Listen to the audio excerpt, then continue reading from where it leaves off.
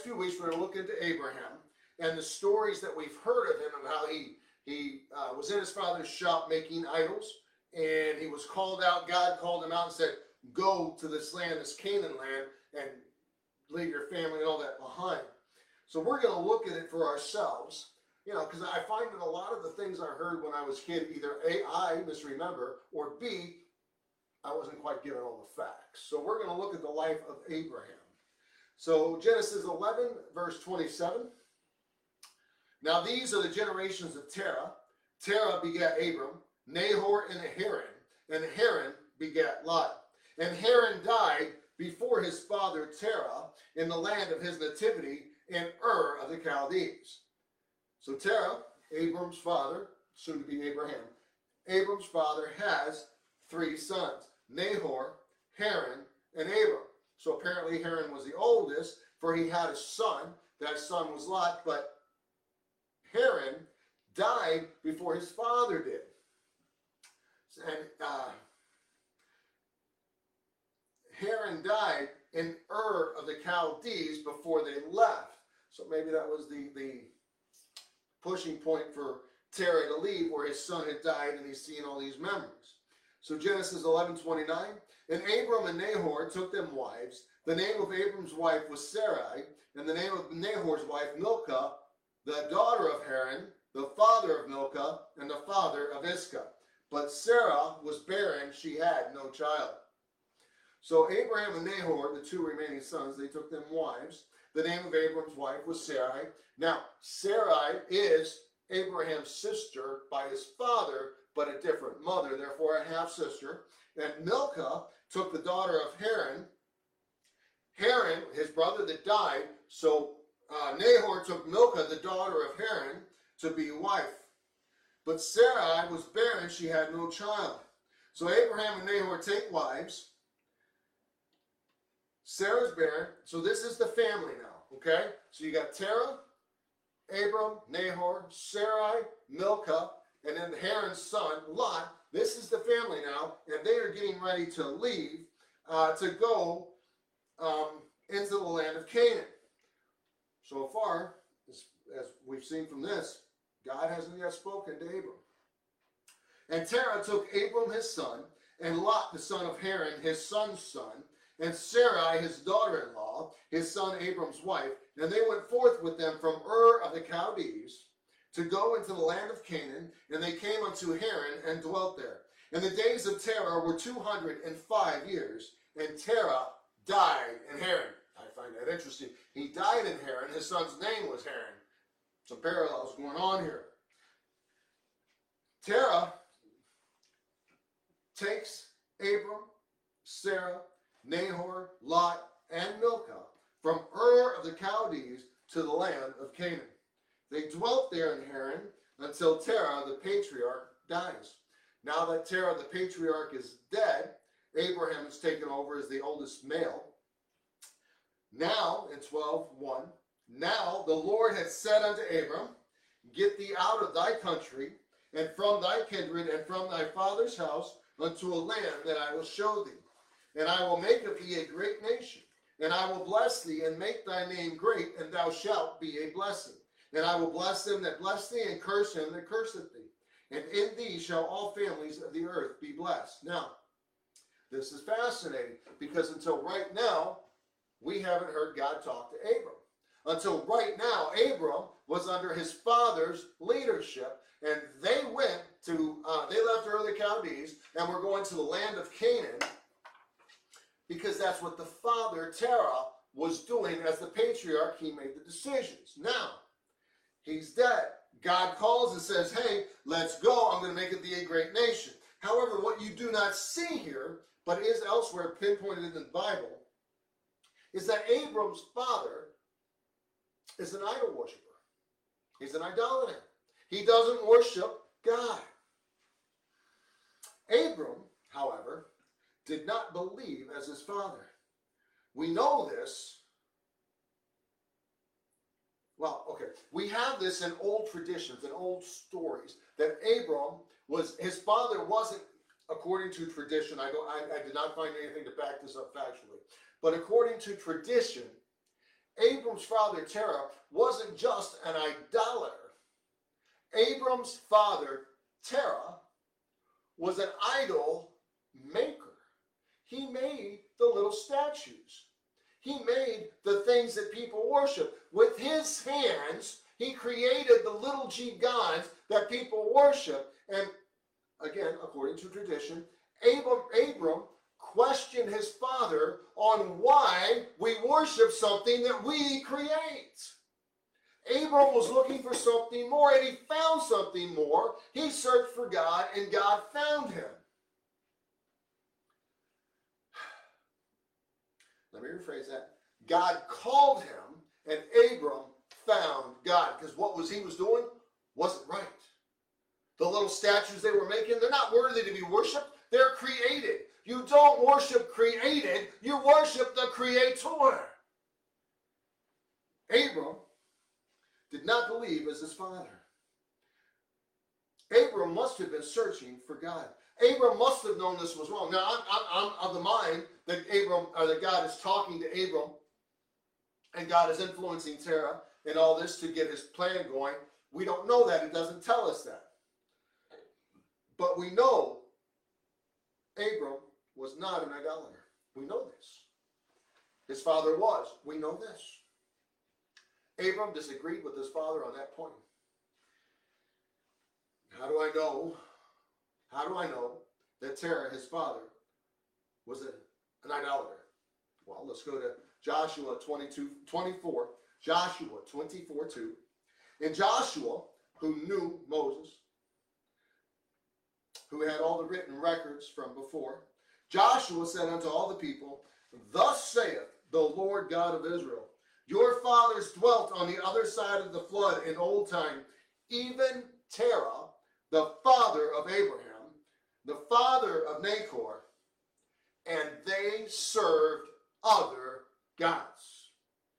This was just before Joshua said, As for me and my house, we will serve the Lord. So this is Joshua giving the history of Israel. He's not going to lie, because the Israelites there are going to know the history, whether he's telling the truth or not. Abram's father was an idolater. And according to tradition, he was a statue maker, idol maker that people worshiped. Abraham didn't believe that, because if we can create it, we can destroy it. How can it be a god? If I can create it, then in a fit of anger, I can destroy it. It cannot be a god. Therefore, it is not worthy of anything other than looking pretty on a mantle like any of my other little statuettes up here. I got SpongeBob and a couple others. No different than those things. So just as Gideon was searching for God in a city and in a house of idolatry, for Gideon's father had a grove of idols where they went and worshipped and sacrificed to the false gods. Just as Gideon was searching, so too was Abraham. God was speaking to them in the house of idolaters, and they listened. God can reach anybody. If anybody will listen, he can reach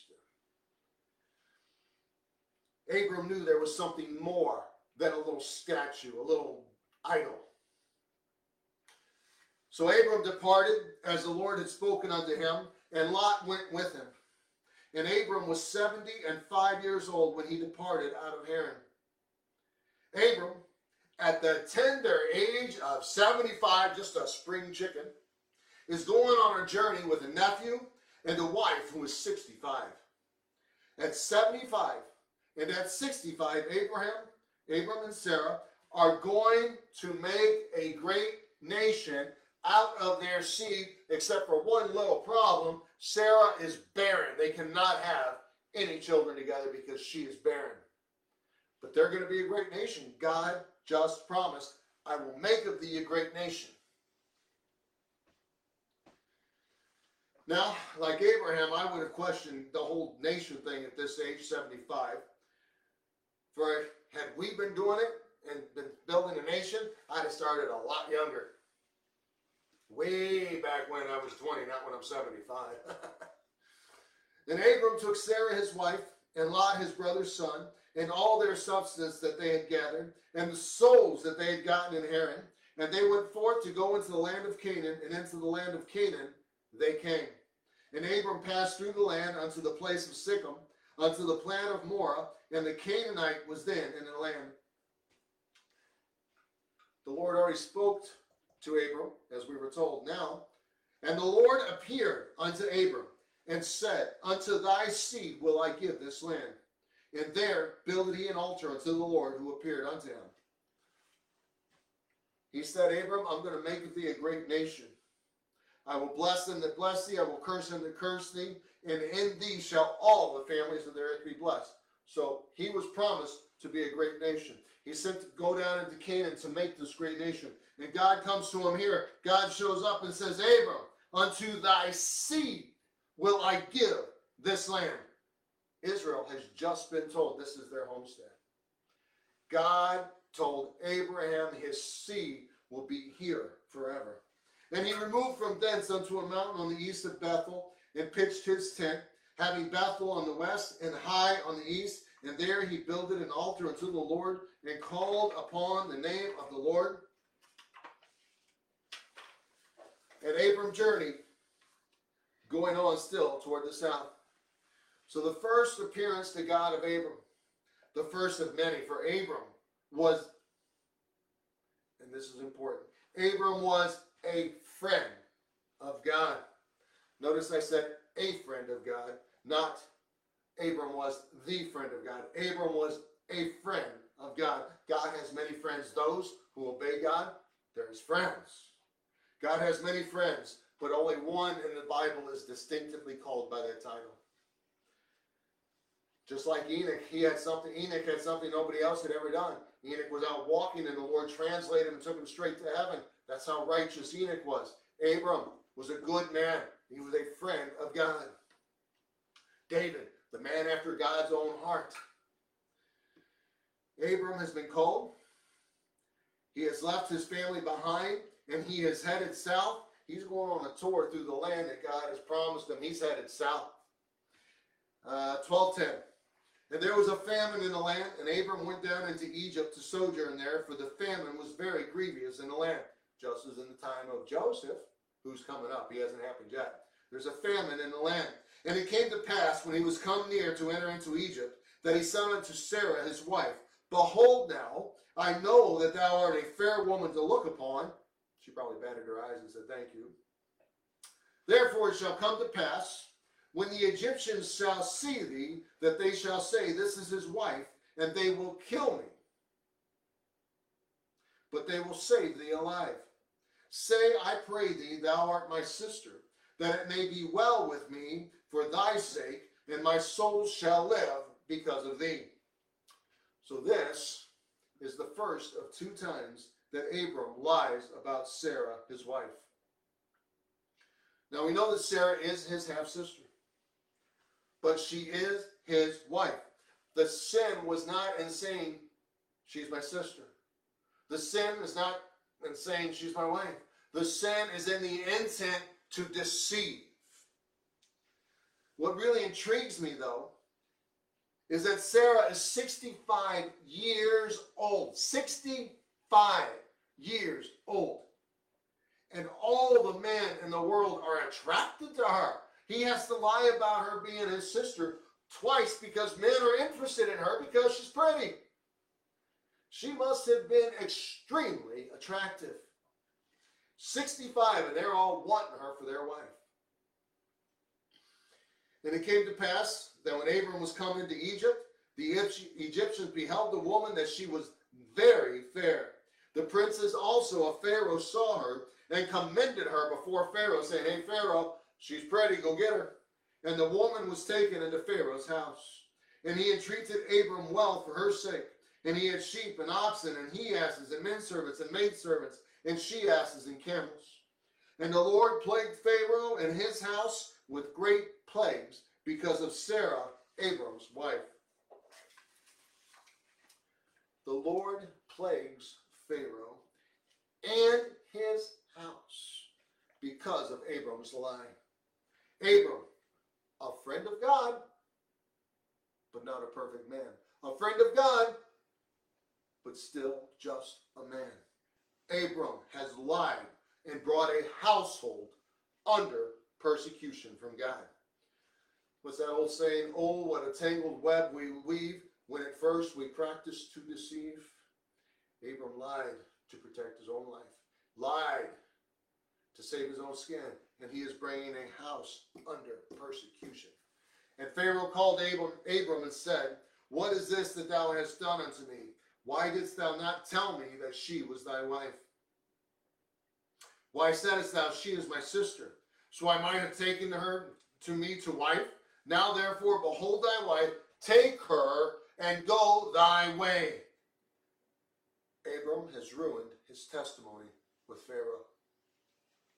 Pharaoh commanded his men concerning him, and they sent him away, his wife, all that he had. Pharaoh touched nothing that Abraham had because there were plagues on his house because of Abram's lie. God plagued Pharaoh. And when Pharaoh figures out why, that Sarah is Abraham's wife, not just his sister, and he is being plagued, and please note this, he is being plagued by God for nothing he did wrong.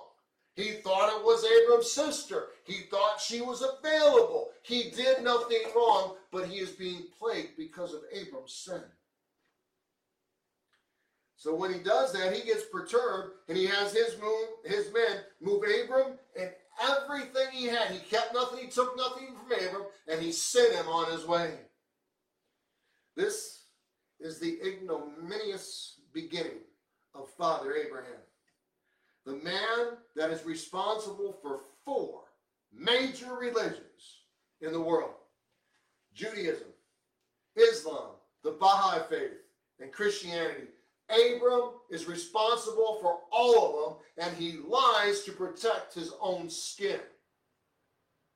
The man that is to have a nation made of him and his family, this man lies to Pharaoh.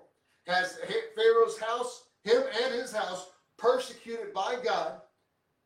Yet when he sees the persecution in the place, he doesn't go speak up. He's still trying to save his own skin. Abram was not always the perfect man. But then again, neither are we, are we? This is why you judge yourself against the cross. You judge yourself against Jesus and his standards, not on the man standing here, not on the men standing here. The man on the cross is the one you judge by, the one your standards are set by. That's who you look up to. We will fall. We will fail. He never does. Jesus never failed me. Now, I cannot lie. It does make me feel better about myself when I see these mighty men. David was a murderer and adulterer. Moses was a murderer. Solomon, many, many wives. Peter, backslider, denier of Christ. Thomas, the doubter. Abram, the liar. It does make me feel a little better about myself. But I am not to judge myself against other men. I am to look to myself against his purity, his righteousness. Because if I judge myself against other men, I can judge myself against Ted Bundy right now and know that I'm a much better man, but that doesn't do any good when it comes to heaven, hell, righteousness, and salvation. For salvation, he's the only one who can make it happen, and only looking through him will we know we need it. Abram was not always perfect, neither are we. Men will fail and fall, but Jesus will never fail. So this is the beginning of our Abraham series. A man that has been so important in the history of the world, yet also is a great lesson in failing. Failing and falling, but he gets back up. If God can use Abram with all of his mistakes and faults, then how blessed are we with all of our mistakes and faults? Because he can use us too. Father Abraham had many sons. He was made a nation of, and he was given all this because of his obedience. He was a friend of God because of his obedience. He made mistakes. He sinned along the way. So will we. But if we're obedient, we get back up and we keep on going.